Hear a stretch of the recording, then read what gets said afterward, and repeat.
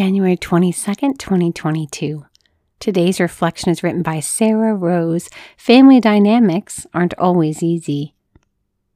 When his relatives heard of this, they set out to seize him, for they said, "He is out of his mind." Mark 3:21.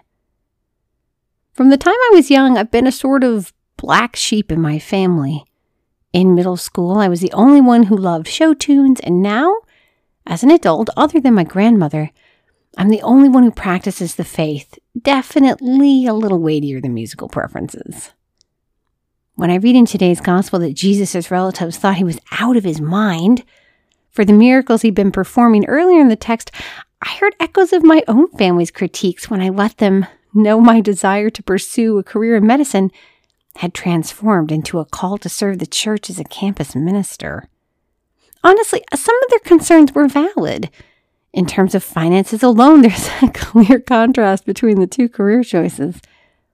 From an outsider's perspective, my decision could definitely be seen as imprudent. But when they took the time to listen to how I had come to my decision, when they could clearly see the passion for faith and justice that had been ignited in my heart, my family's hesitancy and concern began to fade away. As I continued to pray with this gospel passage, I couldn't help but notice that Jesus' relatives had only heard of what he'd been doing. They didn't actually witness his ministry firsthand. I wonder if their criticism would have changed, if they'd seen his ability to cure the sick, drive out demons. Would they have been amazed and joined the crowds that gathered? Would their concern have begun to fade away and leave space for wonder and awe? And with that in mind, I wonder if we too put up walls of disbelief when we hear radical stories of Christ's infinite love, when we hear of unbelievable conversion stories or miracles. Do we turn to skepticism or to praise of God's infinite goodness?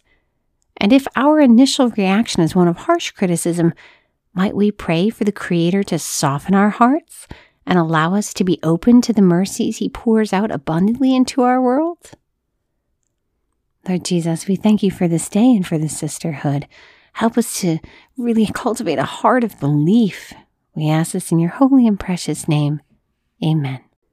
We hope you'll join us this Lent for our women's devotional book, All She Had, an examination of our poverty and our utter dependence on God.